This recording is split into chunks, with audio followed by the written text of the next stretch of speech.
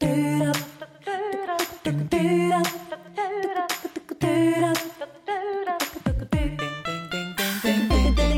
Sky Breakdown. What's up, everybody? Colter Nuanez, SkylineSportsMT.com. Appreciate you being here. Thanks so much for following along. Thanks to all of our great sponsors for their presentation of this Big Sky Breakdown. Blackfoot Communications, Opportunity Bank, Nick Tabor and Westpac Wealth, J&V Restaurant Supply, and Town Pump Food Stores. Couldn't do it without all of those phenomenal sponsors for being with us throughout football season. Also couldn't do it without my Fit During Football sponsors as well. The Hype House, they're on Toole Avenue here in Missoula. Great place to go spin and beat-based cycling as well as strength classes. And also couldn't do it without Hot House Yoga. Great place to go relax. I've been hitting the Yoga Sculpt twice a week and really been clearing my mind, making me way more productive at work and helping me relax, de-stress.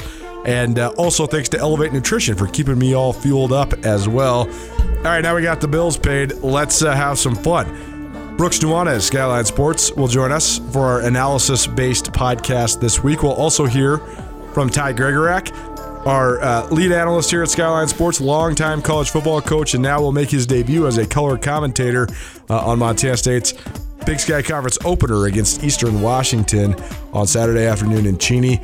And then we'll also hear from Andrew Houghton, contributing writer here at Skyline Sports. We'll do this once a week. We'll usually drop it Wednesdays or Thursdays, just breaking it all down, the actual analysis behind the games. Please enjoy. Brooks Nuanez was feeling it. He was on fire this week. A great segment with him. The Big Sky Breakdown presented in part by J&V Restaurant Supply. J&V Restaurant Supply, your home for everything kitchen. If you're having a big party, a tailgate, go check out jvrestaurant.com. Brooks Nuanez, Big Sky Breakdown. Big Sky Breakdown, SkylineSportsMT.com. Colter Nuanez, Brooks Nuanez coming to you on a beautiful and almost fall-like Tuesday afternoon, just a couple days away from the official first day of fall. Got to thank all of our sponsors for helping us bring the Big Sky Breakdown, including those that are helping me stay fit during football.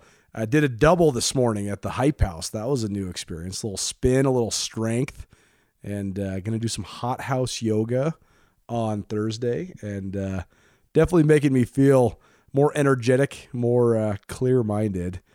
Brooks used to be really into yoga. We're going to get him back into. It's tough when you got multiple full-time jobs and a bunch of kids, but we'll get him back in there in the Hot House. Are you shocked that I can actually function in the hot yoga? So shocked, dude. I think that in the continuing age of the softening of America that they've turned the heat down because, bro, I'm a sauna fanatic and a yoga fanatic, and death. 20 minutes. Dead. Yeah, I don't know, man. I just adjusted. Sometimes you just got to really like the pain. It's all mental, you know? It's all mental. When you sweat all the time, it doesn't bother you that much. It cools you down. Thanks to the Hot House. Thanks to Elevate Nutrition. I'm feeling as good as I've felt in a long time right now because I did my double and then I ate some overnight oats. That was the first time with some chia seeds in there. Really becoming a fitness model. Washed it down with a little power tea from Elevate Nutrition, the ginseng, the ginkgo biloba. Man, just make you feel like the smartest man in the world. Anyways, here we are, and Big Sky Conference play is on the horizon. It's been a funky non-conference, particularly when it comes to the Montana schools, but it's sort of been a funky non-conference across college football. We talked about this last week, but you schedule your wins, you schedule your losses. Most of the teams in the Big Sky got to play one, if not two money games. The Montana schools, they play their money games at home, and then if they get a chance to play another money game, that means they had a good financial non-conference, which that's the case for Montana State, having two sellouts against overmatched opponents and then going on the road, playing Oregon State for a $675,000 check. And Montana, they got their two home games, one against an overmatched opponent in Northwestern State, one against a solid Missouri Valley squad in South Dakota, and then they went on the road to play Indiana State. That will be reciprocated with a home-and-home later on down the road. But, Brooks, I guess as we get into Big Sky Conference play, we can surely get into the details and the minutia of how all of this happened, what happened in these the Cats 2-1 start, the Grizz 3-0 start. But just from looking at the direct record heading into Portland State coming to Missoula and Montana State going to Cheney, this is the exact records that we thought that these two schools were going to have. Yeah, absolutely. And I think that's a good thing. I think the non-conference was good for both teams. You do get to brush up some stuff. You do get to give some, the bullets are live per se.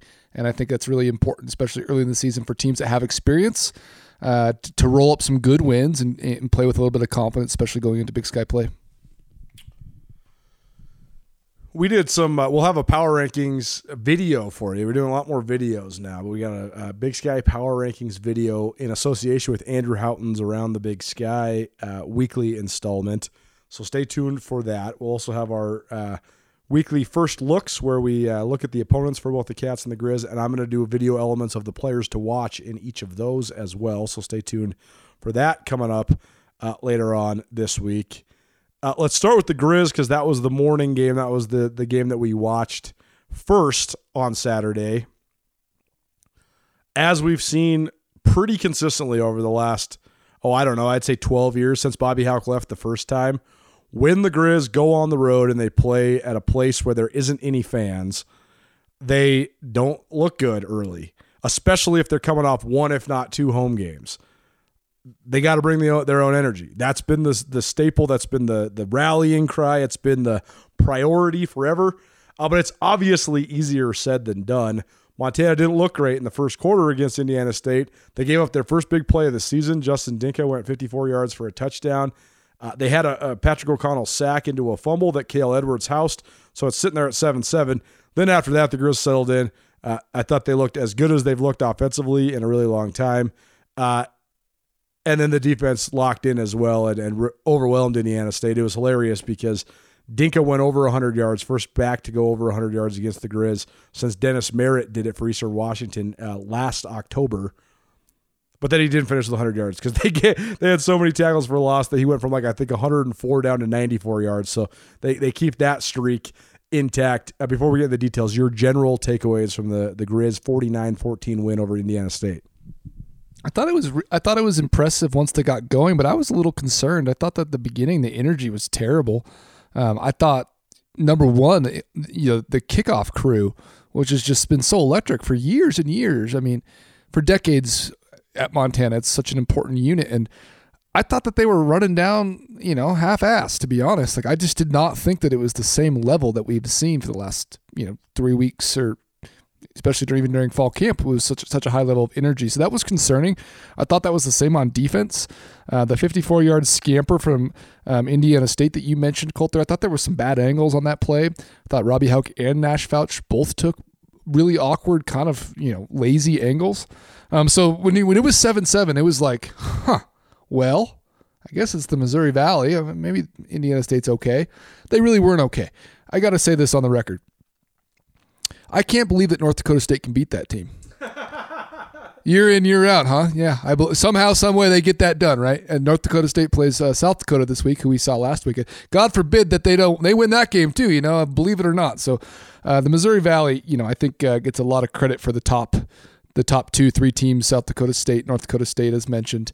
I think the Big Sky is strong. I think that they're top 3 or 4 teams. Also, I'd love to see that kind of crossover. I'd love to see a little round robin 4 versus 4 kind of situation, because I do think the Big Sky carries a little bit more weight than maybe some people think nationally. A debate between myself and the Grizz Fan Pod guys, Brent and Mike, and now moonlighting, formerly of Skyline Sports, Kyle Sample, contributing to the Grizz Fan Pod. It's a fan podcast, so let's be clear there. But they refuse to believe me when I say that I think Portland State is as good as South Dakota. What say you? I do think that that's probably true. I think that if they played, I would put the over, or I'd put the spread at 1.5. Whoever's at home. 2.5 maybe. I think they're really equal. I like that comp. South Dakota had some good defensive backs, but otherwise, it looked like a run-of-the-mill kind of average FCS team. Their argument is South Dakota made the playoffs last year. South Dakota's good. I think South Dakota's good. I also think Portland State's good. I think Portland State is in one of the most difficult situations in the Big Sky Conference and in college football, because I was on the Portland State campus. I was very impressed and surprised by their facilities, because you think of Portland State and you think of sort of a run-of-the-mill program that has a very muddy future. Mostly of that's because they got kicked out of their once proud home, Providence Park, where they played their games for 60 years, and they have to play in Hillsboro at a high school stadium. The rest of their facilities are great. Their basketball arena is one of the best I've seen in the Big Sky Conference, I think. I mean, I think by quite a bit. I think that other than Dahlberg Arena, I mean, I'd take the Stott Center over the Brick at Montana State for sure. And their weight room is really nice, and their campus is super cool, and Portland is very cool when it's up and rolling. So I think that their biggest issues are alumni and student body engagement, having somebody to tell their story and remember the history. Like, we can say, do you remember Ryan Fuqua? Do you remember Charles Dunn? Do you remember this guy and that guy? And people might kind of remember, but they're not just like off the tip of your tongue because they don't have people telling their story. Like I researched this. Tim Walsh, who was there at Portland State from I think 1993 to 2006, led Portland State into their Division I era. They joined the Big Sky in 1996. So Walsh was there for a full, I think, 10 years of Big Sky Conference play. From 1998 through 2006, Portland State finished second in the league 6 times in 8 seasons. Second to Montana. The Big Sky was a one-bid league in 5 of those 8 seasons, so Portland State made the playoffs once. A couple other times they were tied for second, and they didn't get the nod over teams like Eastern Washington and Montana State. But that's all to say that no one remembers that Portland State was one of the top 3 or 4 programs in the conference for about a 10-year span. They also only remember the one 2015 season because they beat 2 FBS programs in Bruce Barnum's first year.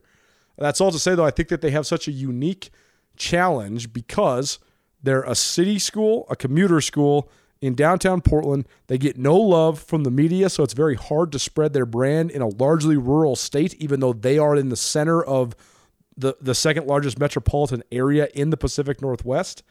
But more than that, though, too, because of their financial challenges, they always have to play 2 money games, and then they always have to play a down game so they don't go 0 for 3 before conference play starts. It's just the little things, right? Like, they play a school called Lincoln College that I've never heard of in a couple weeks. In the middle of conference play, they don't even get there. They're on a bye coming into this Grizz game. That's because they had an AD transition, and they were supposed to play Southern Utah, and nobody signed the contract. So they didn't get the game that they're supposed to get in Portland. That's the little things, though, that I'm talking about. But I think it's such an uphill battle when you got to play 2 money games headed into conference play. That's all to say that if Portland State was in a state like South Dakota or Illinois or Iowa, where you get way more state money in funding and you don't have to play a Washington and an Oregon every single year, you get student athletic fees because you're in a way more rural place where the student body either cares or is forced to care or whatever it might be.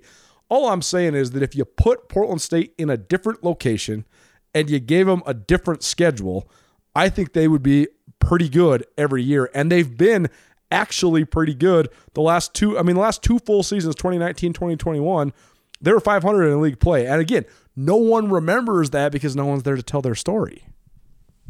And there's teams like that all over the country, right? I mean, the teams that are finishing 500 in the middle of the Pac-12, the teams that are finishing, just above 500 in the SEC East, yeah, people don't care quite as much. That's the fun part about the FCS, which you always hear me talk about, is it's the tournament of 24 teams, and Portland State definitely has a chance to get in there.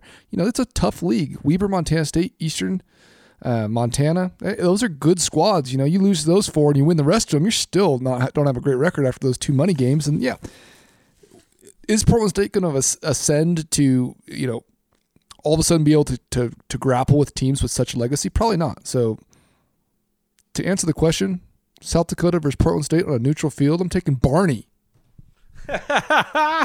Love it. Okay, 2 last things on the Grizz before we get to the Cats here. Big Sky Breakdown, SkySportsMT.com. Thanks to all of our great sponsors, including Nick Tabor, Westpac Wealth. Nick is the financial guru and a financial advisor and advocate for each of the Nuanez brothers here. He's got us all set up with some life insurance so we can take care of our loved ones, and also gives me a whole bunch of financial tips all along the way. Help me reorganize all my finances so I was able to buy a house. So we really appreciate Nick, not only for his business acumen, his finance acumen, but also his friendship and his continued support of all the stuff we do here at Skyline Sports. 2 questions for on the Grizz, Brooks. One, what is, if anything, your biggest concern about Montana entering Big Sky Conference play? I still don't think that they've really shored up the center of the defense, which we talk about being the weak point. It's the teams they've lost to the last 2 years, more or less, have been teams that have been able to attack up the seam. That's attacking. They play 5 defensive backs, but they roll down safeties into the box. The post safety oftentimes is relatively deep and isn't really able to get sideline to sideline just due to just kind of the scheme. So that center of the field, I still think can be a touch vulnerable. They're moving Robbie Houck all over the field right now. I think they're trying to get him more engaged in the run game, which is an important piece of what his style of play is. I think it's not necessarily a bad move, but they're bringing him into the box quite often. That middle of the field also has Nash Fouch, Garrett Graves, Trajan Cotton. They played Garrett Graves less last week. And we had talked about him being more of like a box run safety, even though he can play in coverage and he is really athletic. So they've started to kind of identify that maybe Fouch is that post safety, and you bring Robbie into the box more and let him kind of dictate with his physicality and his nose for the football. I still think that until that right there, what I just said, figuring out Trajan Cotton, Garrett Graves, and Nash Fouch's role, that's 3 guys that you're trying to fill 2 really important spots. There's nowhere else on their defense that has that. They're tight on the outside. Corbin Walker, Jalen Dotson, and Justin Ford are all good corners. And then the linebacker crew, like, you're just rolling guys. Like, those 3 starters, there's no question about what they're going to do or where they're going to be. I still think that there is a little bit of question in the middle there. To follow up on that, and then I'll ask you my last Grizz question. The Grizz defense is so interesting because it is so complex and complicated in its in the unique nature of what they do. But in the ultimate goal, as well as the way that they dictate, it's actually the simplest defense of any defense we've ever covered because they don't play chess whatsoever. It's not, if you do this, I'll do this. They just do what they do, and that's it. And they just say, we're going to beat the shit out of your quarterback, and if he can stand in there and make throws, do it. And if he can't, he's screwed. And last year they played 3 guys that could and 10 guys that couldn't, and they won 10 games and they lost 3 games. And so I guess like the follow up question is, though, is that something that will bite them down the road, or are they just all in? I mean, is it the Casino Royale forever? I mean, do they just have to just bring it over and over and over again and either just think that the matchup's going to play out or just do it better than they did it a year ago? I think it's an interesting question, Colter.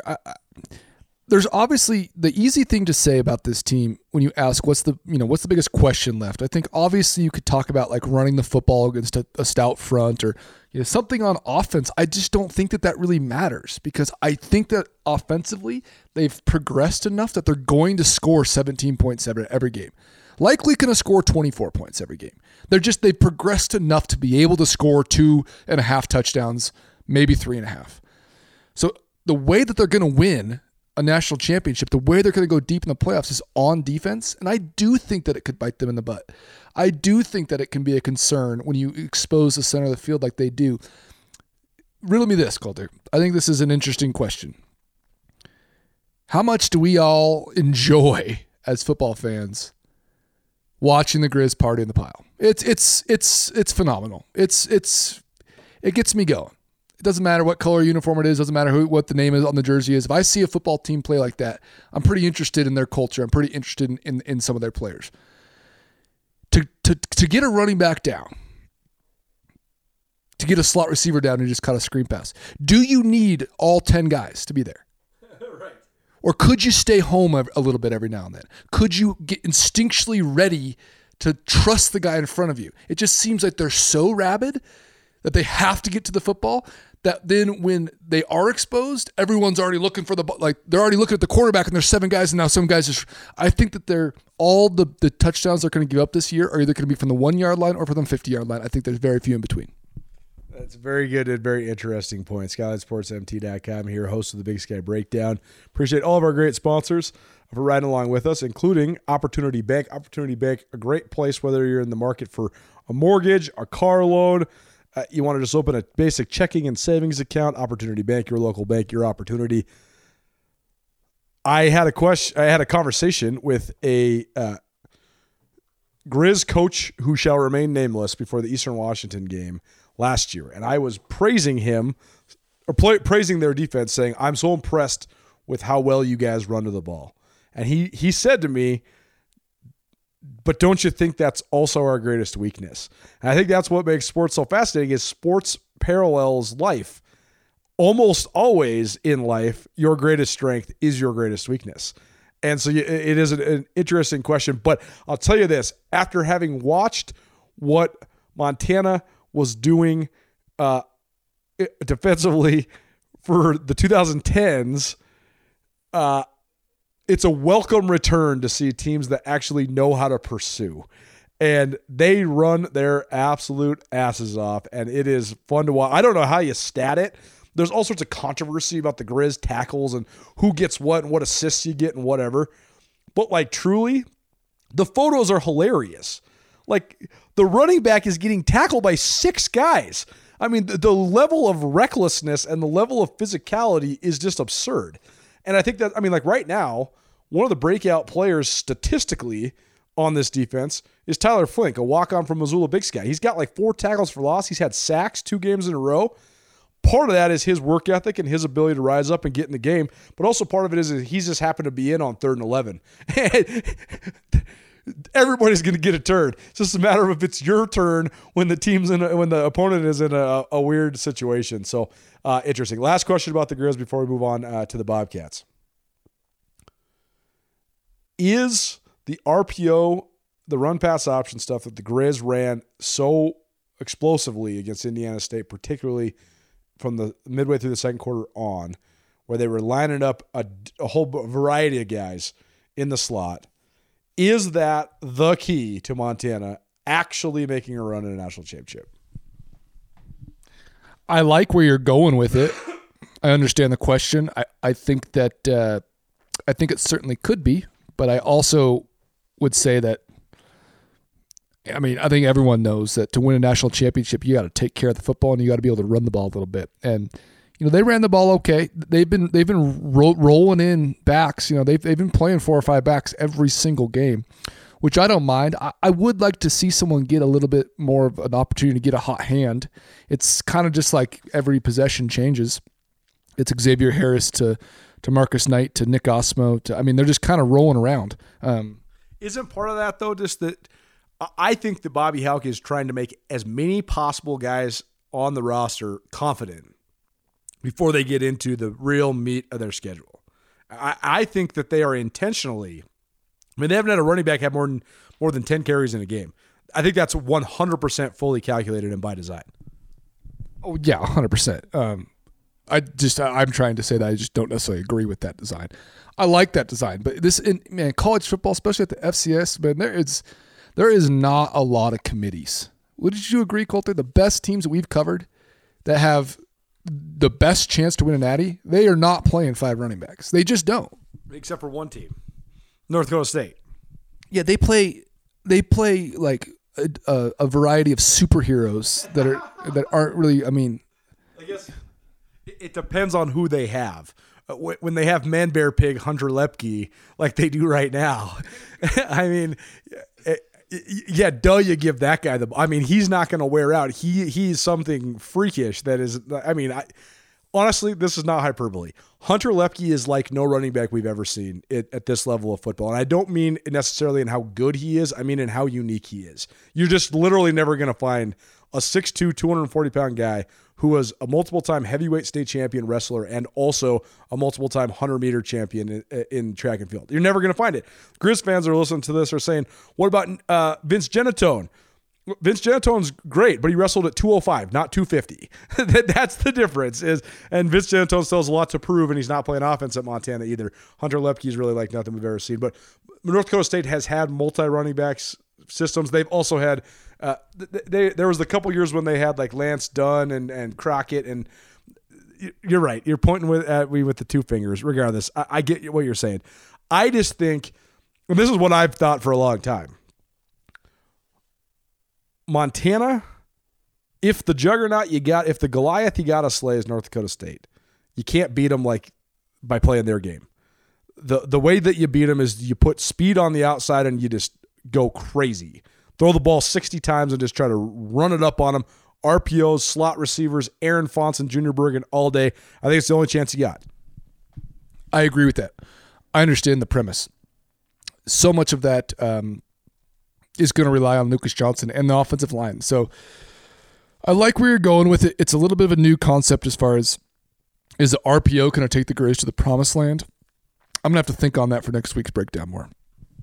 Big Sky Breakdown, SkylineSportsMT.com, presented in part by Blackfoot Communications. Appreciate Blackfoot for all of their continued sponsorship of all the stuff we do, whether it's the Montana Football Hour on Nuanez Now or the Soccer and Snow and Smoke podcast, co-hosted by Andrew Houghton, or the Business Angle with Justin Angle, or the Big Sky Breakdown podcast. We appreciate all of their engagement and all of their support as we continue to build this podcast network and this multimedia company and this media enterprise. Appreciate Blackfoot Communications. Blackfoot Communications is the official digital sponsor of Grizz Athletics. Okay, we're going to continue to talk about these themes as we move into Big Sky Conference play. But let's talk about the Bobcats. 68-28 to Oregon State. I think it was an expected loss, but it was a 13.5-point spread, not a 40-point spread. I think Montana State was well aware of how bad they got their butts kicked as well, though. Brent Vigen was completely beside himself following the game. I was impressed by that. He did not pull what so many coaches try to pull, like, hey, we got in here, we got out of here, we got to check. We have a lot of things to build on. This is a good experience for us. There's a silver lining. He was asked directly, is there a silver lining? And he said, no, there's no silver lining. We lost by 40. We came in here expecting to not only compete, but to win, and we did not do that whatsoever. I think the Bobcats right now have a variety of issues, but their biggest issue is not letting what happened on Saturday carry over moving forward. You lost, you got whipped, that's it, that's all. I still think, though, 3 games into this season, we still have no idea about this Bobcat team. I think that there is a variety of outcomes, but I think that the ways that positive outcomes can occur is to not let getting whipped in Portland by Oregon State manifest and beat you multiple weeks in a row. Yeah, they got whipped, man, and I'm not that surprised by. I mean, I'm surprised that they didn't get a stop. Really, they never really even bowed up and got like a long third down. I mean, they got worked pretty good, and when you get worked in the special teams the way they did too, I think that our guy Tom Stuber, contributor at Skyline Sports. I think that he tweeted that they had 150 some yards of kick return in just one quarter. 193 kick return yards in the third quarter. And that's the point I want to make is the low-hanging fruit. The way that the national media wants the football consuming public to consume football is through the lens almost exclusively of the quarterback. Therefore, every time a quarterback doesn't play well, all of the common fans want to blame it all on the quarterback. I'm here to tell you right now that Tommy Mellott, he's going through some growing pains. He is far down the list of the issues of Montana State. Special teams effort and alignment and play calling is by far their biggest issue. Then schematics and alignment defensively is their second biggest issue. And then figuring out who the hell their leaders are defensively is their third biggest issue. Tommy Mellott and his 3 interceptions aren't in the top 3 of Montana State's issues right now. Yeah, I like that analysis right there, Colt. I think that's spot on. And do they have a special teams coordinator? Justin Udy is the special teams coordinator. Oh, that's good. Yeah, you should probably hire one that just does special teams. We've been saying that for years. So here's the thing, too, that I thought was interesting. And then, I'm not trying to bring any Cat Grizz stuff into this because it's not what I'm doing at all. But when the Grizz were playing Indiana State this weekend, they were putting stuff on film for other teams. The Cats are still putting stuff on film for themselves. Right. They're still trying to figure out what they are going to do. Yeah. They're not trying to figure out how can we have our running back throw 2 running back passes so that when next time he handles it, next week, everyone's going to be nervous like the Grizz did with Junior Bergen. They aren't even thinking like that because they're still trying to figure out what the hell they're going to do. We talked about the multiple running backs, kind of a by committee approach that we've seen from teams around the country, but some of the leading teams oftentimes have bell cows. It's really, even if it's a 2-prong system, well, the Cats are going to have to figure out how to run this 2-quarterback system. Right. That's not something that you can just if a coach who maybe Brent Vigen has experience with it, I have not heard him say he has. From a coaching perspective, Taylor Housewright probably doesn't have experience with it either. Very challenging just to say, you know what? First time we're going to run a 2-quarterback system. I think that could be an issue, depending, especially again on the hot hand thing. Athletes and players really like to gain momentum. You like to know what your role is and also be able to take something from someone rather than in and out and just kind of having packages built for one player. Let's diagnose this defense because it's supposed to be a very similar scheme to what they ran last year. In its broad premise, it's a 4-2-5 alignment with the nickel being kind of a big nickel that plays up in the box. But the way that the whole defense works is all predicated on, first and foremost, what the nose does, and then secondly, how many gaps one of the 2 inside linebacker spots can play. The defense, I'm having a hard time actually seeing the transition from last year to this year, even though when you look at them during fall camp and stuff like that, it looks the same. They have similar principles. I think they're playing a lot more man on the outside. I think Oregon State knew that, and they attacked the man coverage pretty prevalently out of the slot in that game. But I think, though, what the Cats are going through right now is they just don't have any in-game experience playing without a dude who runs 4.42 who's going to get 15 tackles a game. They're going through not having Hercules in the middle. Chase Benson, for all of his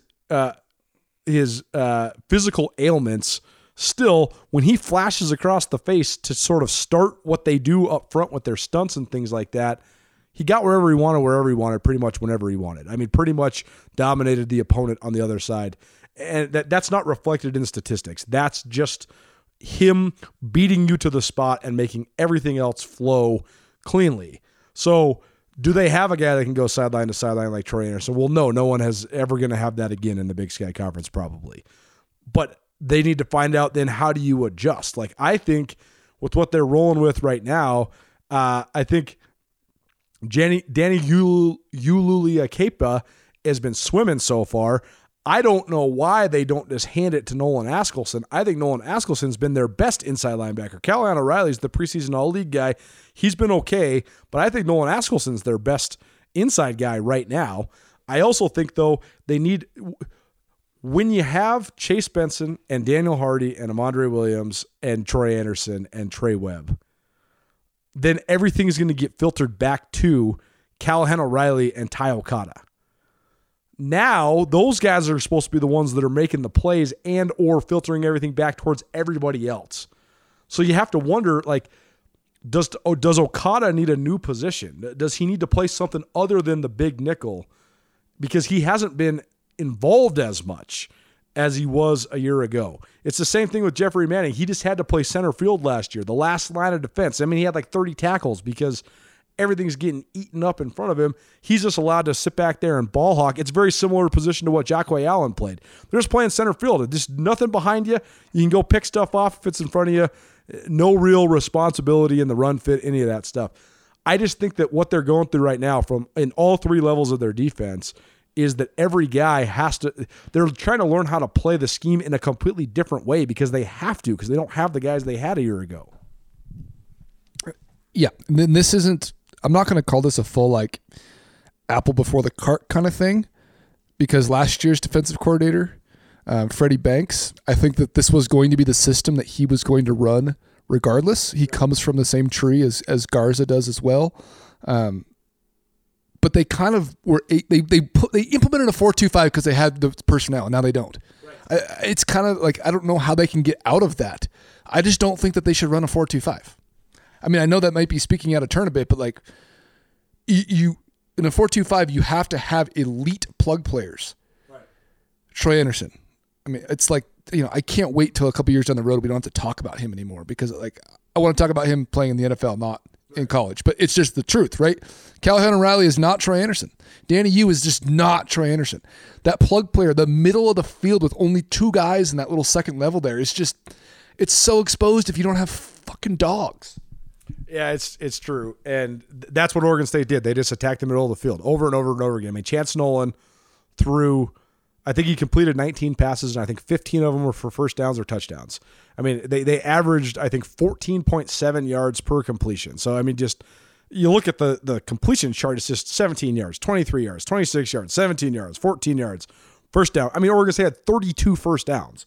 It's an unbelievable number. And again, it's a Pac-12 team. I think Oregon State's going to be better than almost anybody thinks that they're going to be. I think that's one of the 3 or 4 best teams in the pack, but that's not an excuse for Montana State. I think that they need to figure it out. But that's the whole thing about this level of football too, though, is you're expected to be developmental. You're expected to get better as the season goes along. That's what the formula at North Dakota State is.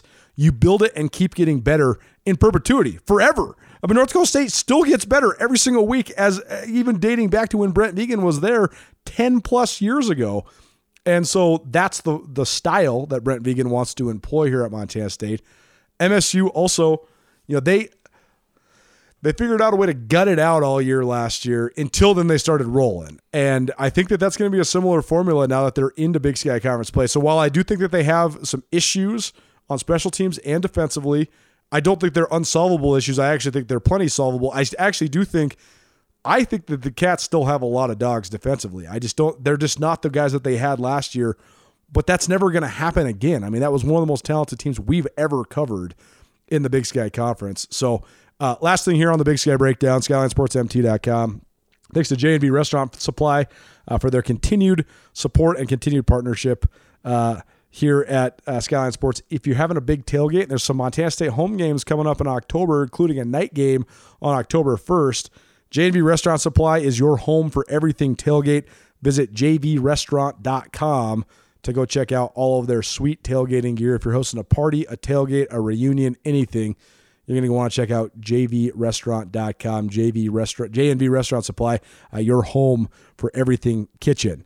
Last thing for you then, the elephant in the room is Tommy Mellott. And I know that I have advocated for Tommy Mellott a lot more than a lot of people. I still think that he will have the ability to be good. I think that his running ability and his toughness plus his cerebral acumen are things that are going to be tough for someone to unseat him with. I also think, though, that Sean Chambers is a great dual threat that can only do one part of the dual threat. He can't throw. And Tommy Mellott is struggling a little bit to throw the ball right now. Sean Chambers is completely struggling to throw the ball at all. I mean, he's throwing grounders when he gets – I mean, he was even looking bad throwing the ball against Morehead State. So where are we at, though, with the Cats? Because the running back story is a huge storyline. The offensive line, I think, has actually been the surprise of the team. I think the offensive line has been very good, and they were absolutely hanging with Oregon State. We thought that was going to be a huge issue. I think they have good talent on the outside of receiver. They just got to find a way to get these guys the ball. Where are we at, though, with this? Because like you said, there's not really a ton of experience running a 2-quarterback system, but also buy or sell with Tommy Mellott and what you've seen so far. It's exactly what I thought. And, I mean, people don't want to hear it, They just don't. They don't want to hear what my opinion of Tommy Mellott is. But I'm going to give it to you, is that he's never been a great thrower of the ball. Anywhere between 4 and 11 yards. It's just not his thing. I'm sure he was better at it at high school and all that stuff that makes no sense to me because it just doesn't matter. College football is real big, a little bit bigger than a Montana high school football. He has a long way to develop. There's a reason you do not put a future rising star at quarterback on kickoff. You don't put a future rising star at quarterback, at wide receiver. You don't ask him to stock block and then run down and make tackles if he is truly a next level prospect in your program. So that's number one. Do I think that Tommy has the ability to win football games in the Big Sky Conference? I really do. I think that he's got so much talent. His athletic ability, the way he processes, mostly the pass rush and things in front of him with the ball. When he lets go of the ball, the processing ends and it's not always on mark. And I think that's a lot because he's a young guy. I also think a lot of it is that just as they projected him, I don't know if he's a natural quarterback. Right. Not that many guys make it as non-naturals. Like, I don't even think Sean Chambers is that natural of a quarterback, and you can kind of see what that looks like. You talk about like NFL guys, guys that we can really dissect and look at. Like, there's been one ever. Like, I can think of like maybe Ryan Tannehill. I don't even know. Quarterbacks are quarterback guys. Tommy Mellott is a football guy. After the Troy Anderson thing, I think everyone's thinking 2.0. I don't know if that's going to happen. Do I believe that he can develop? Oh, gosh, geez, yeah, sure I do. Last point here. The one of the most false narratives in the Big Sky Conference is that you got to have one of, if not the best quarterback in the league to win the league. It's absolutely not true. The last 22 years of Big Sky Conference championships, I can go all the way through my head. You want to know the only two programs that had the best quarterback in the league when they won the league title? Montana State when they had Denarius McGee, and Eastern Washington when they had either Bo Levi Mitchell or Vernon Adams. Not even Gage Gubrud won a Big Sky title. I mean, they were tied for the league championship or whatever, but as far as outright titles and the quarterback being the focal point of what you do, Alex Caressa and Stephen Cantwell and Cole Berquist and Andre Brodus at Cal Poly and, the Amon Olsen at Southern Utah. I mean,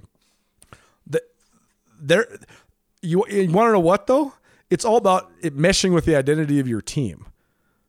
If people want Tommy Mellott to be the next Dave Dickinson, it ain't happening. If they want him to be the next Vernon Adams, it ain't happening. If they want him to be a better version of Stephen Cantwell, though, that could absolutely happen. If they want him to be a better version of Alex Caressa at Portland State, that can absolutely happen. The other thing I think people need to figure out is that, I hate to break it to everybody, but most quarterbacks suck. Most of them suck compared to the defenses that they're going against. Did you watch Monday Night Football last night? Kirk Cousins is the 9th highest paid quarterback on the planet Earth. He sucks. Jalen Hurts is kind of good. He's probably in the top 10 now. He's still not that good. There is so few guys that are Russell Wilson and Aaron Rodgers and Tom Brady. We all want them to be all that. They're not. Almost everybody's not. So if your goals are to win conference championships and make playoff runs, you don't have to be that good. Here's what you have to be. You have to be tough mentally, first and foremost, and then physically, and you have to fit the identity of what your team is. Tommy Mellott was the perfect fit for the Bobcats a year ago. Now I think that's what they got. That's what they got to roll with. They need to make everybody else be the perfect fit for him as well. That's the style of football they need him to be able to play. The one thing, though, is that eludes him, though, that Cantwell did so well and Caressa did so well, is 3rd and 6, you get the 8-yard gain. That's his issue, is that he can throw back shoulder all day to Lance McCutcheon. Can he be able to convert within the scope of – they just need him to be able to make crucial plays in the scope of the game.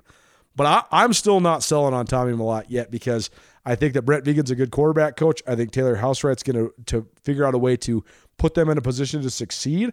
And I also think that when it comes down to it, when you're in the throes of Big Sky Conference play, there's going to be a few premier primetime games on the schedule for Montana State. Otherwise, Tommy Mellott's going to be able to rush for 125 yards against whoever the hell they play. I heard Trent Dilfer, who's a pretty strong football mind, and especially at the quarterback position. He talked about this, Coulter, that within the scope of a game, if you throw the ball between 25 and 30 times, that 15 of those throws should be dialed up. You don't have to think about it. They're completions because your coach made it happen. Montana State, Taylor Housewright need to make that happen for Tommy Mellott. He needs to get going. He needs to have throws that are just absolute guaranteed. We schemed the absolute piss out of them. Sure, Oregon State, tough matchup. Of course, that's not going to happen a ton. But moving forward, I think you'd have to agree that we need to get Tommy Mellott some reps and get him some completions that are dialed up, right? Number 2 is Brent Vigen is a good quarterback coach. That's been proven, not necessarily at Montana State yet, but I think that we can trust in that just by his resume. Riddle me this. When I watch Tommy Mellott in the pocket, I see such quiet feet. I see such quiet hips. I see a kid who stands tall, a kid who throws like someone's trying to learn how to throw a baseball or something. You got to do the Dak Prescott, flip your hips. You got to get moving.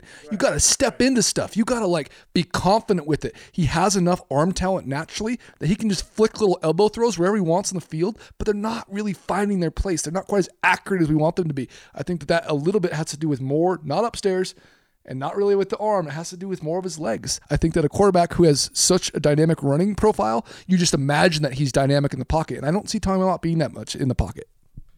Big Sky Breakdown, SkylineSportsMT.com. Appreciate everybody for joining us. More to come here on the Big Sky Breakdown. Appreciate all of our fine sponsors, including Town Pump. Town Pump is kind enough to keep us fueled up, both in terms of our snacks and our gasoline on the road.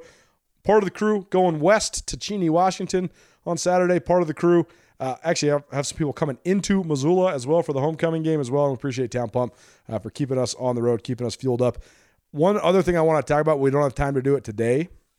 There's a real narrative that hasn't been addressed that it's very possible that Montana State hasn't actually had a real good quarterback coach, truly just a pure only quarterbacks coach, in a decade plus. They've had, I think, 12 of them in the span of the last 11 years, but they haven't had a true quarterback coach with consistency. Maybe Brent Vigen, Taylor Housewright proved that wrong. We shall see. We'll address that next week. Also, per the debate on Bobcat Nation, Tommy Mellott's a phenomenal athlete. He's a phenomenal competitor. I think he's a very unique weapon. For those that are wondering and trying to compare and contrast between Dakota Prukop and Tommy Mellott, it ain't close. Dakota Prukop was failed by the adults surrounding him during his 2 primary years as the starter at Montana State. Dakota Prukop is a pro. Dakota Prukop is still playing pro football. And that's not a slight at Tommy Mellott whatsoever.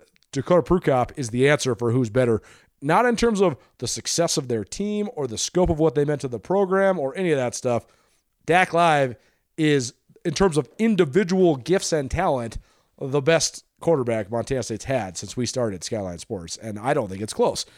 More on the Big Sky Breakdown right after this. Keep it right here.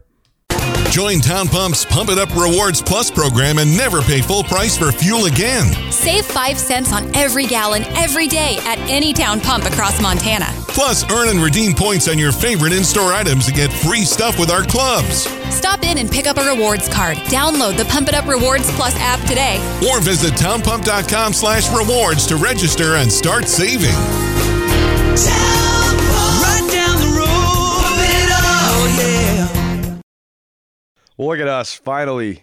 And maybe not finally. I don't know. I hate wishing time away. But either way, Big Sky Conference play is upon us. Most of the Big Sky opens up league play this week, and that means now one of our main contributors here at Skyline Sports, Ty Gregorak, he'll make his color commentating debut on MTN with conference play opening up for Montana State at Eastern Washington. Are you nervous, big man? What's going on? What's going through your head? I'm not nervous yet, Coulter. Give me a few days, and I'm actually excited, man. I get to go watch college football every Saturday from here on out, and talk ball, and hopefully I do a decent job doing it. But no, I'm fired up for it. I was just to say, I wish I didn't have to start it in Cheney. Yeah. But that is my backyard too. I'm from there, and I think we're staying downtown Spokane tonight. So I mean, in that regard, it's pretty sweet. Yeah, I mean, it's it'd be an interesting experience for you too, because you've been at so many different college football games as a player at Colorado, as a coach, whether it's at Washington or Montana or Central Washington or Montana State, and as a fan in these last couple of years, that's probably been an interesting experience for you. But I can't wait for you to be in the box, because I hear it from so many different people. Oh man, isn't it boring being up there? You can't drink, you can't do all this. And I'm like, no, it's great, because you get, you got all the stats, everybody's paying attention. You're like hyper focused on the game. It's super fun. So I can't wait for you to experience it from that angle. Yeah, no, it's coaching 15 years in the Big Sky. I actually spent a good chunk of it on the sideline. Right. But I also spent a chunk of it up in the box. So I've seen both angles of it, and then like you and I were talking right before the show, the few games that I did for Root there in 2019, a couple of them were actually in Cheney. So I've kind of been there, done that, kind of know the lay of the land up there, and like I said, I'm just fired up to get rolling. I know next week we're off because ESPN picked up that game on ESPNU against Davis, but again, I'm just excited to be around the game again and looking forward to having some fun with it. Well, I want to talk to you about a variety of different things. But first and foremost, I have a broad question for you. And the question is, you've been a part of a couple teams in the Big Sky Conference that have gone undefeated. But most teams, most years, no matter how great you are, you lose one or two or a bunch, just depending on how it goes. But so often at this level of football, when you lose, how you play after that is such a key to your season. Montana State's coming off of a butt kicking. I mean, they got whipped against Oregon State in Portland. And I know people can say, Pac-12 opponent, whatever. They were very dissatisfied with their effort. They were very dissatisfied with the result of the game. How do you bounce back from a loss, though, and how important is it to be able to bounce back from losses? How tough is this going to be for the Cats, given that this loss, it's not a national championship game loss where you have a whole offseason to prepare. It's a regular season loss coming into conference play. It's a huge week in that regard because you're going on the road again. You've got a backfield that, I mean, they're trying to get so many different guys to football right now because their running back room is absolutely depleted. I think what they're doing with Sean Chambers is pretty awesome, actually, between him and Tommy there in the backfield. But I am a little concerned. I really am, just because that was okay. Oregon State's going to have a pretty decent year in the Pac-12, I believe. Okay? I think Jonathan Smith and Langy Suanoa and Jay Cookus and Kefense Hinson and all these cats that have now been there for a while have done a good job building this thing up. But that was a pretty rough outing on 2.5 of the 3 phases of the game there. I've listened to your show the last couple of days. Special, I think you and I have talked about this actually a year ago. Again, I just don't know how you can keep doing the special teams by committee if you're just going to be average to poor at it. Like that. For sure. That's a phase of the game that can get you beat. And again, I know they were a little bit outmatched on Saturday night, but I just, without having a true special teams coordinator that's all he does, it's just interesting to me. I guess that's all I'll say. Now, listen, there's other teams in the country, lots of teams in the country that do it by committee. I don't know. I just, in terms of self-scouting and doing, some self-reflection and self-evaluation, that's just a phase of the game that has got to stop, being one of the main reasons, not one of the main reasons. I think back to some of their losses in the last time they've lost games. So Oregon State, Montana and Missoula there, the special teams was abysmal. So, I mean, that's concerning me. Defensively, wow. I mean, that was kind of painful to watch. I mean, I agree with you in one of your shows. Like, who's going to step up as the leader of this defense? Right. Is it, Ty Okada kind of made his niche there as, former walk-on who's become a captain, he's a leader. He's an awesome kid. But he kind of made his niche, being able to do one thing, and that was the nickelback. And now they're asking him to be a primetime safety. Callahan O'Reilly, great story, another great story. Kid who came on from Bozeman and has earned and worked himself into being an all-conference linebacker. Is he going to step up and be that vocal leader? We all know what they lost last season, okay? But now who's going to kind of stand up and say, all right, enough's enough. We got to. And there's always been the thought that, okay, a special teams is, 1/3 of the game. That's not true. It's not actually 1/3 of the game in the percentage-wise, but it can impact other parts of the game in such a huge way, so it becomes a way bigger factor than the amount of plays that you play on the field. And that's what happened to Montana State. Not only were they swimming defensively and having a hard time getting lined up and having a hard time figuring out which way they were going, who's going where, but also when you're having a hard time getting lined up, you're having a hard time figuring out who's going where, and then you're playing with, only 25 yards of turf right behind you, that's a concerning situation. I mean, they were not only poor execution-wise defensively, but they had their backs against the wall too. So they're going to have to figure it out moving forward. But that's the whole thing though, right, is you did what you did on Saturday. It was disappointing. They didn't look good. There's a lot to clean up. But you got to do it because you got a conference opponent on the horizon. Well, Coach Vegan said that after the ball game, we can't let this one kick our butt next week too. So but you're right. The special teams, and the thing about special teams is almost every position on the field has a part of special teams. Minus, but I mean, shoot, even our quarterbacks, even Montana State's quarterbacks have had parts of special teams. Some of your interior offensive linemen, unless it's PAT field goal, they're not going to see special teams. But every position is involved. And, I think back to my last year as defense coordinator at Montana State. People forget little things like, because you're right, one definitely has a hand in the other. We were last in the country last in the entire nation in FCS in kickoff coverage. You don't think that has an effect on defensive football? Right. I mean, so if you just looked at the score and you looked at the statistics, you'd go, what the heck is wrong with their defense? And obviously they've got some things to clean up. And again, Pac-12 school, there's going to absolutely be some mismatches.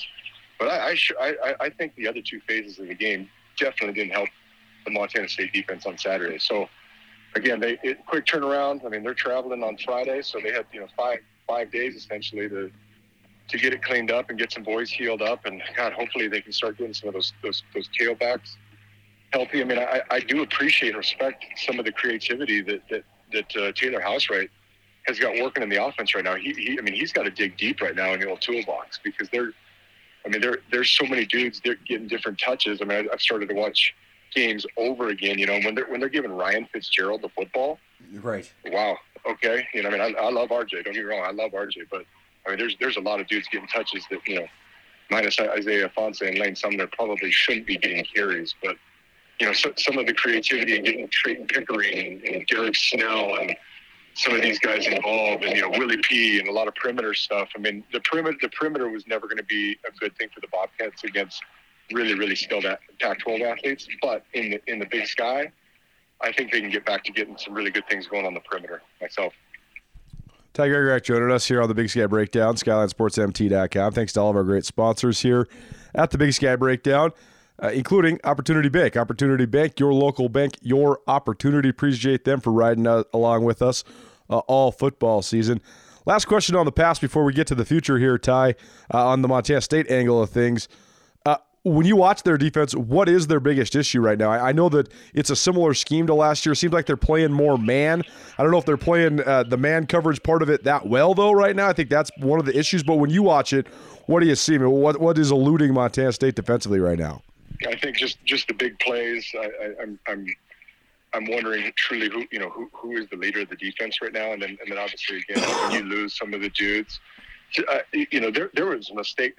Freddie did a great job last year, and they had a fantastic defense. But you also had elite FCS caliber athletes making plays for you. And when you've got Daniel Hardy and Troy Anderson and Amandre Williams essentially turning everything back into the defense, it allows guys like Callahan O'Reilly and Nolan Askelson and Danny Yu, who's a young player who I think's got a really bright future ahead of him. But again, I don't get to sit and evaluate it in a dark room for hours like I used to, but I just feel like some of the man concepts that they look like they're playing, they've just got to get some gap assignment cleaned up, because there's just too many big holes for some of these backs to be getting free in. So I don't know. I mean, it'll be interesting to see how Eastern, I know that quarterback had a really, really nice game coming out against an inferior FCS opponent at home. But, for a kid in the Talkington kid who, waited for his number to finally be called after Barry graduated, the kid's already got 7 passing touchdowns and had over 400 yards of offense his first outing. And then obviously they got blown out by a good Oregon team, but it should be very. I'm excited to see how they respond, and they really do need to respond in a hurry, because, as you know, the Bobcats have not fared well historically, both against Eastern Washington, but in particular in Cheney. One question on the Grizz before we get to just the overlook of the Big Sky, and also just the weekend of conference openers here coming up. Montana, again, they roll 49-14 over Indiana State, and you can feel the hype building. And this is something that it used to be commonplace in Missoula, and it's been a little while, but they've been sort of tasting it the last couple years, but now you can really feel it. The town's abuzz. I can tell by all of our engagements, all of our interactions on whether it's social media or the downloads on the podcast or whatever. People are really interested and really excited about this Grizz team. That, I think, though, is going to be one of, if not the Grizzlies' number one opponents moving forward here. So you've coached in Montana. What's it like trying to mitigate just all of the external factors, whether it's the hype, the criticism, the expectation, all that sort of thing?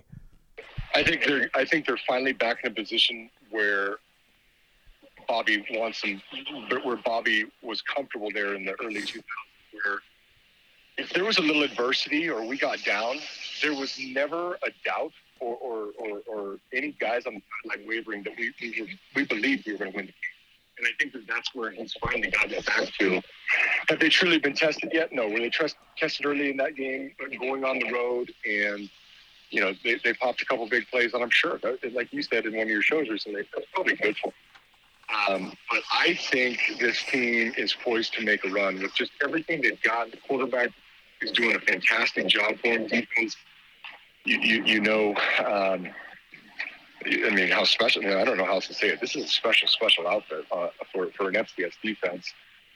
I think I know what you're saying, but I think they're now to a point now where if they get down and you're in Pocatello, Idaho, and you need a field goal to win, there's 90 guys on the football team that believe they're going to win. And I mean, I know Portland State has at times played well against Montana, and I heard you yesterday. Well, Bruce and Bobby are friends, and Bruce knows Bobby. Well, Coulter, who doesn't know Bobby at this juncture of his career? He's the longest tenured head coach in the Big Sky by a margin. I mean, other than Dan Hawkins, who's just coached at other places. Bobby is it. So everybody knows Bobby. Everybody knows what Bobby wants to do and his mentality. They're going to play good defense, good special teams, and control the clock. And I'll be honest. I mean, I know Portland State has some athletes, and again, they beat this outfit a couple years ago in Washington Grizz. I think Montana runs away with it myself. I think they. Yep. Well, let's talk about the Big Sky then. The openers for the Montana schools include Montana State at Eastern Washington, Portland State at Montana. You also have a good one between Weber State and UC Davis, a sneaky good one between Idaho and NAU. Well, my question for Utah is this. Do we learn anything from the non-conference? Because I don't know if we did. It seemed like everybody played either up or down, and there was only a few. I mean, UC Davis and South Dakota State, Northern Arizona, North Dakota, and Northern Arizona, Sam Houston. Those are only the only real crossover games. I guess Montana, South Dakota was as well. Otherwise, it was like you were playing up, you were playing down. So I don't think we can judge anything in the Big Sky right now based on teams' overall records or even what we've seen in the non-conference so far. Yeah, I personally have a real distaste for playing up and playing down because in the first month of football, you're right. How do you judge what you just saw? I mean, but again, the University of Montana, who had a very nice football team last year and was a quarterfinal team, went to the University of Washington and won, beat a superior team. Well, they still got knocked out in the second round of the playoffs, right? So I just or third round, I guess. I don't know. I like looking at the FCS games. Are some of the Southland teams we saw that good? No, but it's still more of an even playing field. And so I just think, like you said, you're right. I think it's tough to judge. Here we go. These are all live bullets now, and every one of these. Not the preseason doesn't count, but in terms of the conference and postseason aspirations, they really, really count. But, I mean, what I see is an excellent Montana football team that, like you said, just kind of needs to stay out of their own way and continue to take care of business. I think Weber State is a team that, Coach Hill might have back into some real contention. They look pretty darn good. I don't care how good or bad Utah State is this year. What they did to Utah State was embarrassing if you're Utah State. For sure. They kicked their ass. I mean, they beat them bad. They beat them really bad. I mean, not since the debacle that was Portland State, North Texas, have you seen an FCS butt kick. So I think we kind of know who the good 3-4 teams are going to be, and who that mid pack that could maybe make some noise. But again, from the month of September alone, I think it's going to be tough to tell exactly where some of these teams fit for another couple weeks. I think you and I come back to that question maybe after the first two conference games. I know a couple teams. Who's got to go to Florida? Is that Idaho? Yeah. No, Eastern Washington does. So they had a bye last week, and now they've got Montana State going to Florida. You got to love if you're Coach Best, you're just sitting there going, okay, what else can we do for this athletic program? That's right. More money. Oh, you want us to go play Oregon? Awesome. Let's go to Gainesville, Florida. Awesome. I mean, it's just.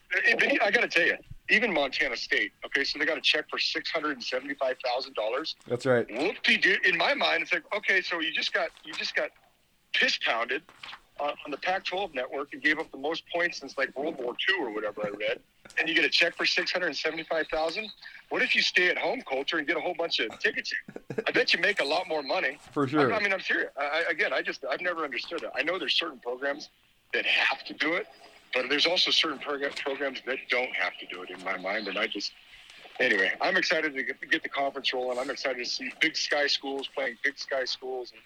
And again, I'm excited to come back in a couple weeks and see where we're at. He's Ty Gregorak. You can find him each week here on the Big Sky Breakdown. You can also find him on The Call on Saturday from Cheney, Washington on MTN, the Montana Sports Network. Ty, appreciate the time, man. Thanks so much, and best of luck with your media debut. We'll see you in the press box on Saturday, but thanks for being here. Sounds good, Coulter. I can't wait to see you in Cheney, and yeah, man, thanks for having me on. I always appreciate it. Blackfoot Communications continues to lift up our local entrepreneurs, delivering the resources needed to transform ideas into businesses. Our C2M beta program was founded with the mission to connect local entrepreneurs to more. With access to more professional expertise, more state-of-the-art technology, and more development resources, our 12-week program delivers the foundational and modern skills required to transform influential ideas into thriving businesses. Apply today at goblackfoot.com/apply. Big Sky Breakdown. A lot of great analysis so far. Brooks Nuanez, Ty Gregorak. Appreciate those guys for joining us. And thanks to our great sponsors as well. Hitting the road this weekend again, headed to Eastern Washington. Myself, I am. Andrew Houghton, who joins us next. He'll be here in Missoula. So it'll be me, Blake Hempstead, headed to Cheney, and Tom Stuber as well to cover Montana State at Eastern Washington. And then on to Seattle to cover the Seattle Seahawks and the Atlanta Falcons. Troy Anderson playing there in the Emerald City. And Andrew will be here, and TBD on the photographer, but we'll find one, I promise you.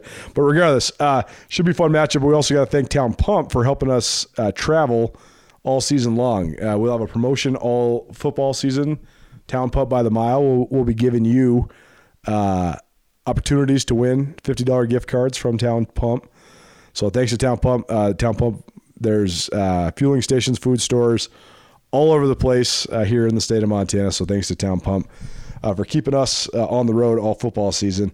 Andrew has a weekly installment on Skyline Sports Around the Big Sky, and it's evolved and diversified into what it is now, which is sort of some quick but in-depth analysis of each game, each team throughout the Big Sky, using some film, some videos, within the context of it. So go check that out.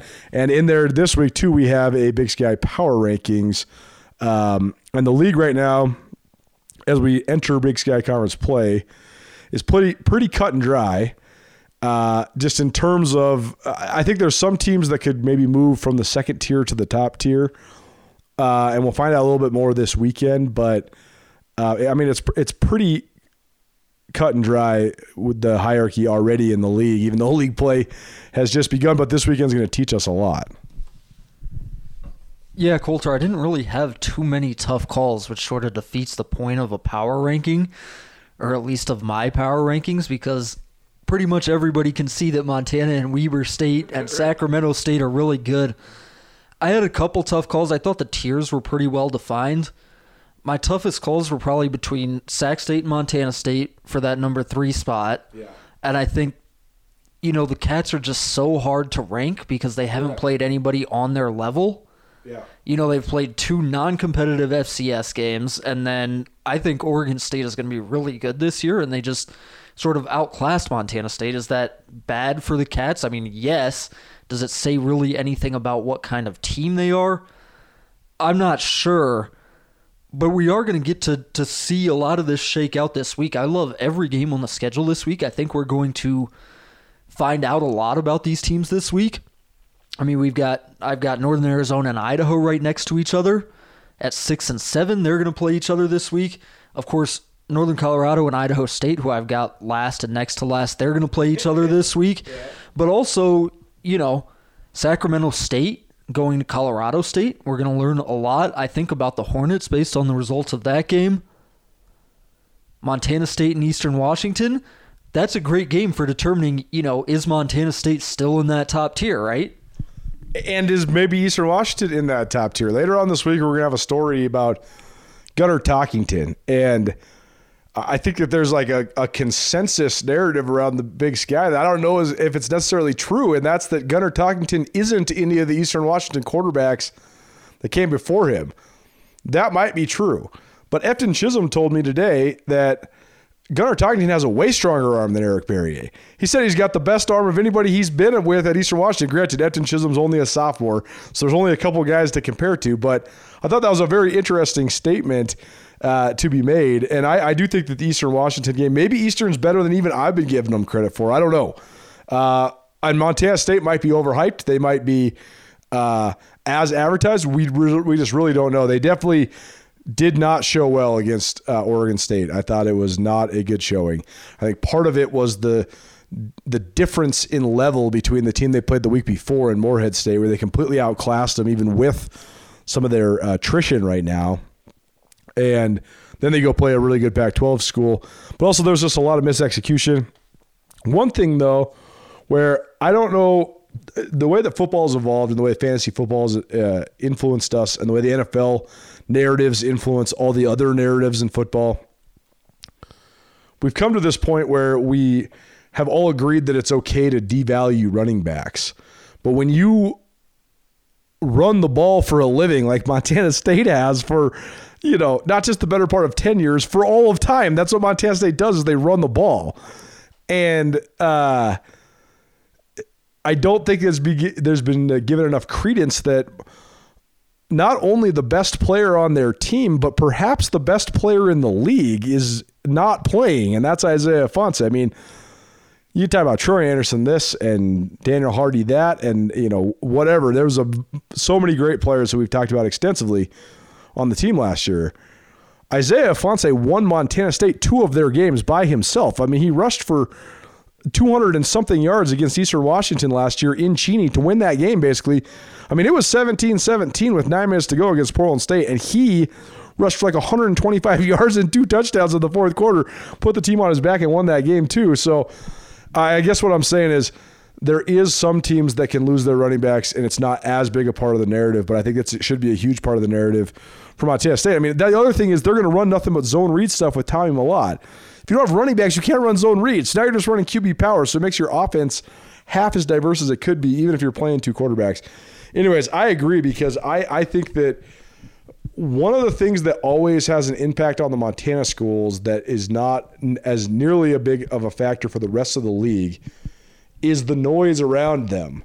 And if you're Montana State and you go get your ass kicked twice in a row, now the narrative is starting to build that you're just a shell of the team from last year, and all of the things that go with that. It's the same thing with the Grizz too. They're going to experience narrative fluctuations throughout the year, or they're going to have to deal with the narrative that they're just so damn good they're going to have to be playing themselves, their own expectations.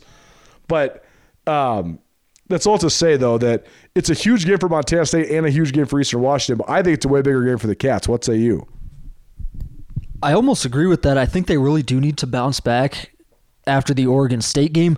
Now, what you're talking about, of course, that's why I don't like to do power rankings every week, so that you're not reacting to a new narrative every week based on what happened in 60 minutes the week before. That's why I try to do them, 3, maybe 4 times throughout a season so that you have some data in there. But I think you're right. I mean, when we get to conference play, every game is a big game for these teams, right? That's the other part of it. Not a lot of these teams can afford more than 2, maybe 3 conference losses if you want to be in contention for the playoffs. And, the Cats have a little bit of leeway because they have 2 Division I wins in the non-conference. That's going to help them out a lot. But when it comes to achieving the goals that they want to achieve, it's not just about making the playoffs, right? Like, this is a huge game if they want a bye in the first round, if they want to be home field advantage in the playoffs. You can't have a slip-up. Who and how you schedule is so important, too, and that's the other fascinating part about this Big Sky Week 1, because there are some teams that we're not even sure about. Montana State's one of them. UC Davis and Idaho are also 2 teams that we need way more data on. And because Idaho had to play 2 money games, they're 1-2. Because UC Davis played a money game against Cal and also decided to play an away game against number 2 South Dakota State, they're 1-2. Well, guess what? If you lose your conference opener, now you're 1-3, and the playoffs starts in week 5. So that makes the Weber State game huge because Weber could have a statement win to start conference, but also if Davis loses that game, then they're in the playoffs the next week basically when they go to Bozeman. But that's also a dangerous situation for the Cats then too, because you're playing a UC Davis team that can't lose again. And so this is where the dominoes are going to start to fall. But that's what's so fascinating about this is because you had multiple teams, Portland State's another one, that played 2 money games and lost 2 money games, you're already starting the season with such an uphill battle. Yeah, and I wrote about that a little bit. I think UC Davis is good. They're also 1-2. They're playing Weber State and Montana State in the next 2 weeks. Like, I could say in 2 weeks, I can still think that UC Davis is pretty good. And guess what? They're going to be 1-4 and their season's over. Right. Same thing for Portland State. Portland State has no margin for error, and it came down to the last 2 minutes of their first game of the season when they gave up that go-ahead touchdown to San Jose State. Flipping that game from a win to a loss is now huge for the Vikings. I mean, they got to go 6-2 in conference. They can't afford that many losses, and they're coming to Montana this week. Yeah, it's interesting how many teams their backs are going to be against the wall right away, but it's going to influence the playoff race. The other thing is going to be when, let's say you got a UC Davis team that is some, just insert team name here. But say it's one of the group of Montana State or UC Davis or Idaho or NAU or whomever, Eastern Washington. And because of schedule more than ability, they are sitting there at 2-4 or 3-5. But then they still have all this to play for. There's just going to be a lot of efforts. It seemed like it's been chalked to this point. But once a team that we thought was going to be in the mix that falls out of the mix because of their schedule, like I wouldn't want to play Eastern Washington the second half of the year. Like if Eastern Washington's got 5 losses when they come to Missoula in November, I am worried if I'm the Grizz. The Grizz aren't going to be worried about anybody, but you know what I'm saying? Like you're going to have a team that's maybe out of it that's going to be hungry down the stretch. But just in terms of this week 1, I mean, there's some. That's the other thing is you can sort of launch your season. An NAU win or an Idaho win in that game gives them trajectory going forward. If UC Davis beats Weber State, now you got some momentum as you're coming to Montana State. So there's a lot of different factors here. Yeah, that's one of the huge reasons we've been circling that Idaho and Northern Arizona game since before the season, because I think we both thought that they would be in the same tier going into conference play, and that's what happened. I mean, Idaho played 2 Power 5 teams really close. I think the scorelines kind of flattered the Vandals in both of those games. Yeah. They got a lot of turnovers to stop some potential scoring drives that could have made the scores a lot worse, but they handled business against Drake. I think there's some excitement around that team. Northern Arizona got a great win against Sam Houston. I think that's been sort of overlooked. I think that's one of the best probably 3 wins by a Big Sky team in the non-conference, because next year that's going to be an FBS win. Last year, Sam Houston was the defending national champions coming off of the spring season. So I think that's a good win. That's a huge game for those teams because I think both of those teams are going to be playoff contenders. I also don't think either of those teams are quite at the top tier of the conference, and you've got to play 3 of the teams who I think in the conference are better than you, so you have to bank that win. Blackfoot Communications just launched new business services delivering big value to smaller firms. With reliable voice, fast internet, business-grade Wi-Fi, and around-the-clock support, Blackfoot ensures you remain connected to your customers, employees, and communities throughout the day, every day. For more information, go to blackfootsmallbusiness.com. Connect to more with Blackfoot Communications. Big Sky Breakdown, presented by Blackfoot Communications. Appreciate Blackfoot for all their business development help, as well as just their overall support of everything we do. They have helped us implement a newsletter at Skyline Sports, which has been such a great resource for us. And they are the proud sponsor, presenting sponsor, exclusive sponsor of the Skyline Sports newsletter. So we really appreciate Blackfoot for all their continued support. Okay, So we're going to take a full right turn here. We're going to play a little Big Sky Conference over-under. This is going to start with some Montana-heavy angles here, because those are the ones we'll be able to get wrapping on quickest enough. But we'll start with the reigning Big Sky Conference Defensive Player of the Week. That's Patrick O'Connell. He had 2.5 sacks last week, 3 forced fumbles, or 3 tackles for loss, and a forced fumble, which Cale Edwards picked up and took back for a touchdown. And so the over-under for Pat O'Connell, right now he's got 5 sacks on the season. There were 3 games in. Over-under 15 sacks for Patrick O'Connell. He had 14 a year ago. That's what I would set it at. I think over, because I'm not sure that the offensive lines are going to get all that much better. And I also think, you wouldn't think that the Grizz could dial it up anymore. But I think in conference play they're going to, right? Like we've seen, this has been the story of the offense, the entire non-conference schedule, and that they'll put together a couple nice drives, really innovative play calling, getting the ball in the playmakers' hands, whatever, and then they'll sort of shut it down because they don't need to in those games. The defense is running everything they've got. I mean, they're bringing pressure on every third down in the non-conference. They look exactly like they will for the rest of the year. I just wonder if we have more wrinkles, if they start to play the matchups a little bit more when we get into conference games, if they start isolating Patrick O'Connell a little bit more and trying to get him those matchups against wherever they think that he has an advantage. So I think over, even though I guess they're a third of the way into the season. Yeah, 15. Yeah, over. Yeah, I mean, we're not counting playoffs. They might have 3-4 extra playoff games, and so he'll definitely, well, I shouldn't say definitely, but more opportunities to surpass that number. They also haven't played the teams that they've played so far. I guess Northwestern State threw the ball a bunch, but they still have to play several teams that are going to pass a lot as well, and that's going to give elevated opportunity. I don't know. I'm saying even. I don't know if I could take the full over, but I want to say it's right there.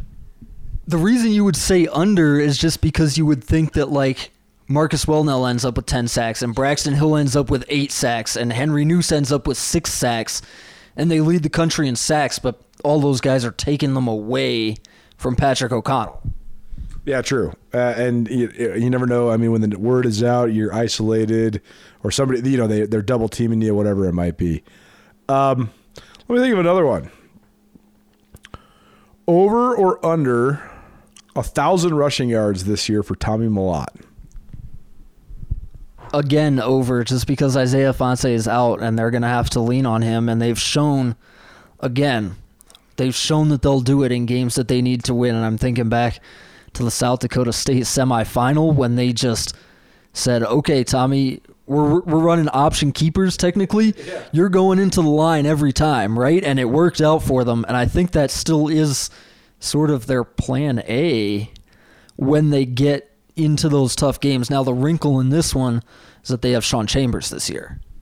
Yeah, but they're still going to have to ride both those guys, especially with no running backs right now. So it's a serious issue there, but also they have a dude that can do it. I've heard from so many people all these different varying opinions about Tommy Mellott, and some people think he should just move to a different position, but I think that he still has a tremendous upside as a quarterback, but also if you're going to run a run-heavy offense, to have a guy who can run at his level is just an unbelievable weapon. I'm taking the over as well. If he stays healthy, I mean, they're gonna run him 18 to 20 times per game, for better or worse. That's happening. Yeah, Tommy Mellott, where would you guess that he is in yards per game in the conference, in rushing yards per game in the conference so far this season? Towards the top for sure. I mean, he rushed for 135 yards on Saturday against Oregon State. Yeah, 6th in yards per game, and I actually was going to bring this up earlier when we were talking about the running backs in the league. One of the things that I've noticed is that we're seeing a lot of quarterbacks up towards the top of the rushing charts. And it's not just that it's all the quarterbacks, it's all the quarterbacks for the good teams, right? Like Sac State, Montana, both have a quarterback in the top 10 in the league so far in rushing yards per game. Montana State has 2. Yeah, interesting for sure. Big Sky Breakdown presented in part by Nick Tabor and Westpac Wealth. Stay tuned for tomorrow, a new little addition to our Big Sky Breakdown. Nick Tabor's financial tip of the week. Should be fun. And he'll also give you a couple thoughts about the Grizz, too. I mean, he's a season ticket holder, Missoula native. He's been to a ton of games, knows a bunch about football. I mean, hell, he's coaching 9-year-olds. He must be a football aficionado. But thanks to Tabes for his continued support here of us at Skyline Sports. Tommy Millett had like 750 rushing yards last year, and he only started 3.5 games. So, they're just going to put the ball in his hand.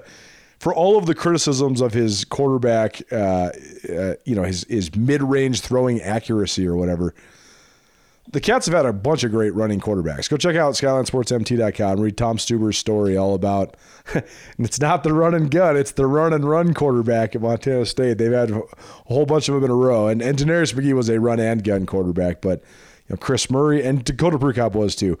But Chris Murray and Troy Anderson and Tommy Millett, to this point at least, just run. But it's such a huge weapon in college football. Okay, what's another good over-under here for us?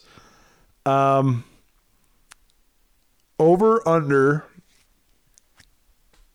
14 points per game allowed by the Grizz this year. Can they continue this pace? Right now they're giving up 7. I think they're under, and I think the interesting question is whether Weber State's going to be too. Right. Those are two teams that have been just lights out so far this year, like several standard deviations ahead of the rest of the conference in terms of their defense.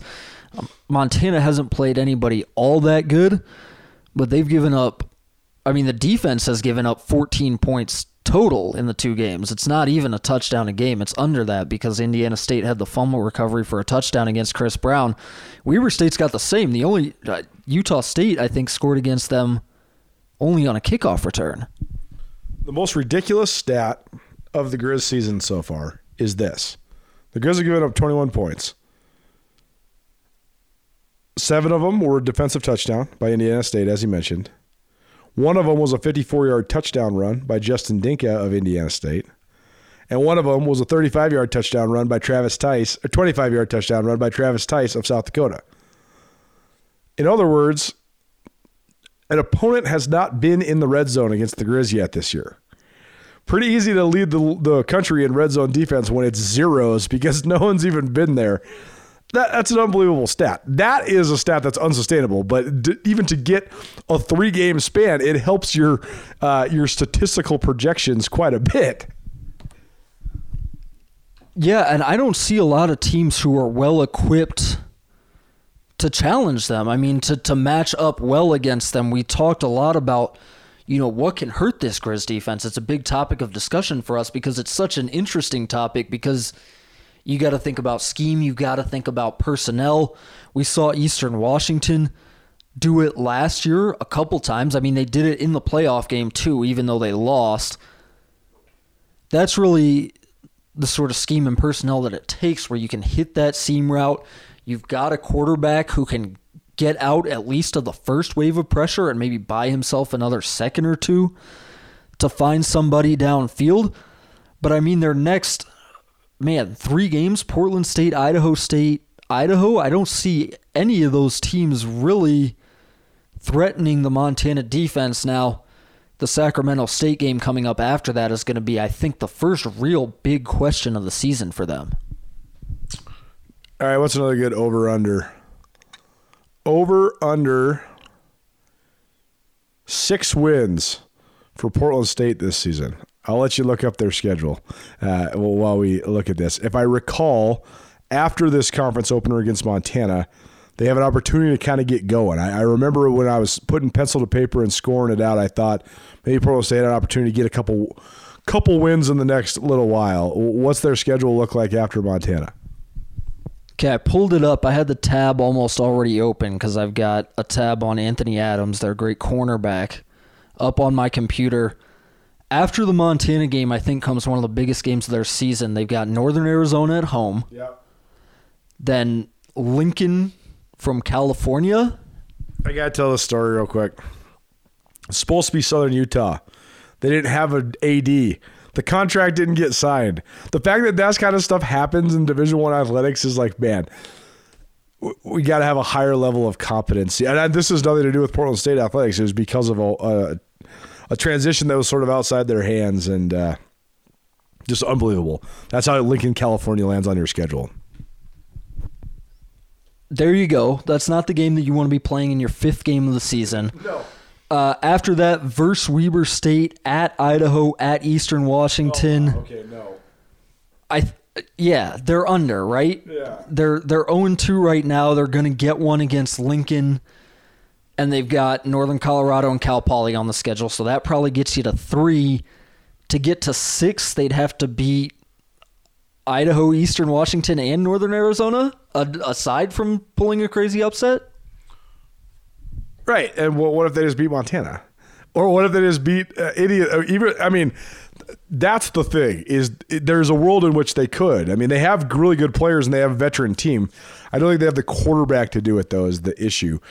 They're really good in the secondary, though. I mean, they can man you up. That's what they're trying to do.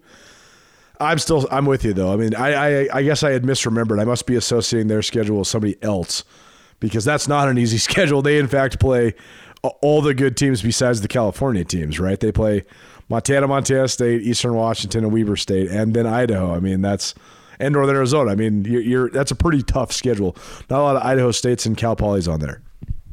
Yeah, they don't get the Cats this year, but they do have Sac State among the California teams. But that's the thing. If you're a middle-tier team in the Big Sky, all of them have a hard schedule, right? Right. Because you're going to end up playing 2 or 3 of the real contenders. Right. And you're only going to play, there are only 3 teams that I think are not on the level of the rest of the conference.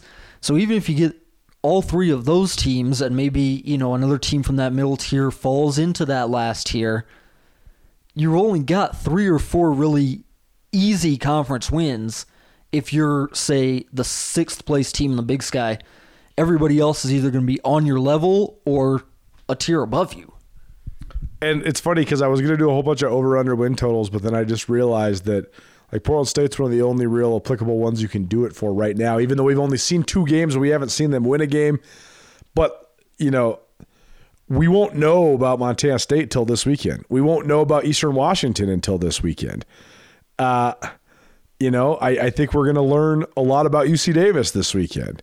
Although I haven't even told you this. I watched UC Davis against South Dakota State because I'm a junkie. That's what I did when I got home from the Oregon State game, because I was like, man, I just watched. You've been at games like that. When they're up 40, you start writing the gamer, so you can go home. So I was watching the South Dakota State UC Davis game. Davis is good. They fly on defense. They have really good speed, and they can hit too. I was very impressed with how physical they were. You don't have that sort of brand with Dan Hawkins. He's not branded like that, a physical coach, but they played physical football. So that'd be interesting. But so do you have any over-unders for me? Do you have any? Is there any other win totals that are you can actually project? I haven't looked at the schedules enough to give win totals other than I think probably for Montana and Montana State. But would you say over or under 36 total touchdowns for Lucas Johnson this year? Total touchdowns. I'm saying over by I think over for sure. 40? I think that. Well, I'm actually doing the math now. I think he'll throw between 25 and 30 touchdowns, and I think he'll rush for between 8 and 10 touchdowns. So, I don't know. I'd put it at 35. I take the over. I take the over slightly. On 36. Yeah, on 36. Yeah, he's got 8 passing, 3 running through 3 games. So 11 through 3 games. I think it comes down to whether he keeps up, running for a touchdown a game, right? Well, they'll also have calls for him to keep on the zone read against Northwestern State. You don't really want to do that on the goal line against Weber. There's certain teams in this league where they're trying to knock your quarterback out of the game. I don't think you would really want to run unless it's, on the perimeter. I don't think you want to run Lucas Johnson between the tackles and the goal line against Portland State. They'll hit you for sure. They'll try to knock you out for sure. So that part might. I guess that what I'm saying is that pace might slow a little bit.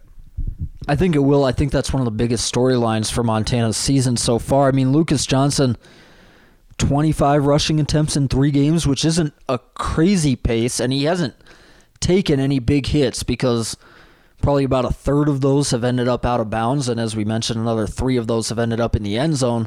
So he's not really in position to take any big hits. But on the other hand, all it takes is one big hit to really change Montana's season if they're going to be adamant about continuing to run Lucas Johnson, which I think is like one of the things that really unlocks the best form of their offense.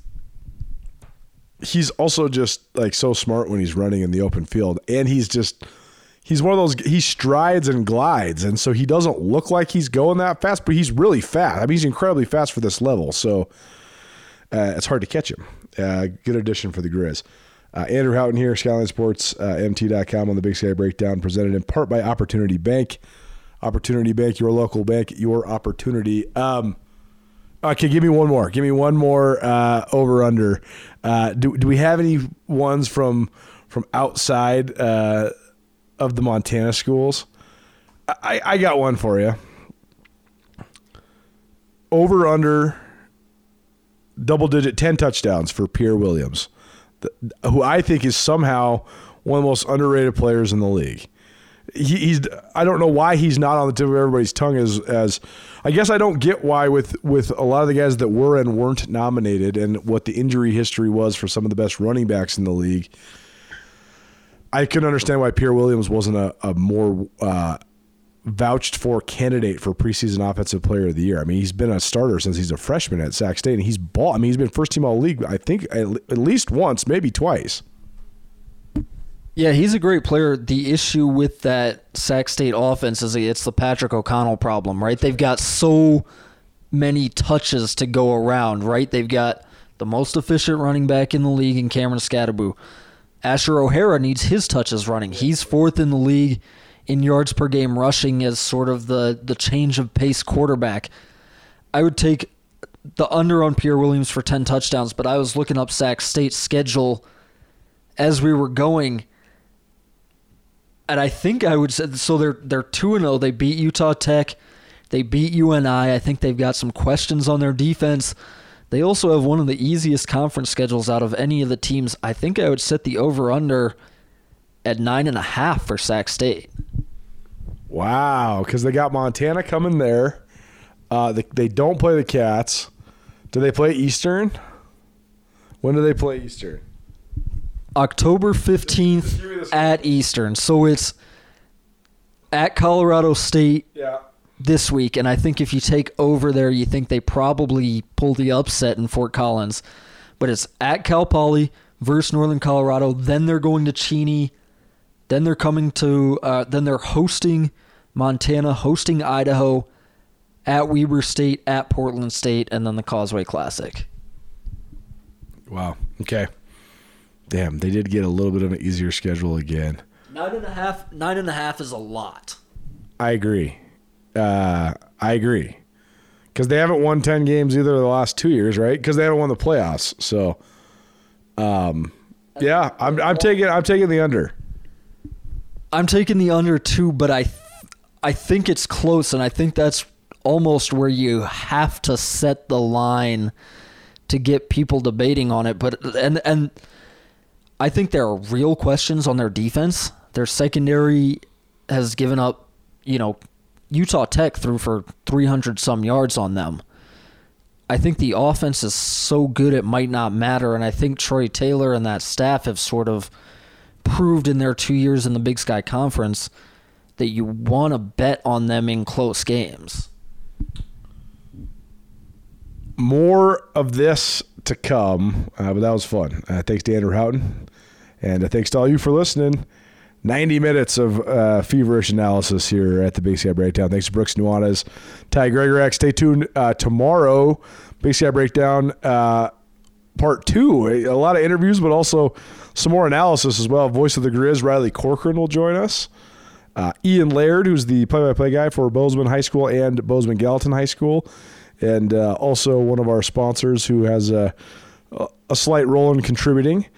We're also going to hear from Gunnar Talkington, Eastern Washington quarterback.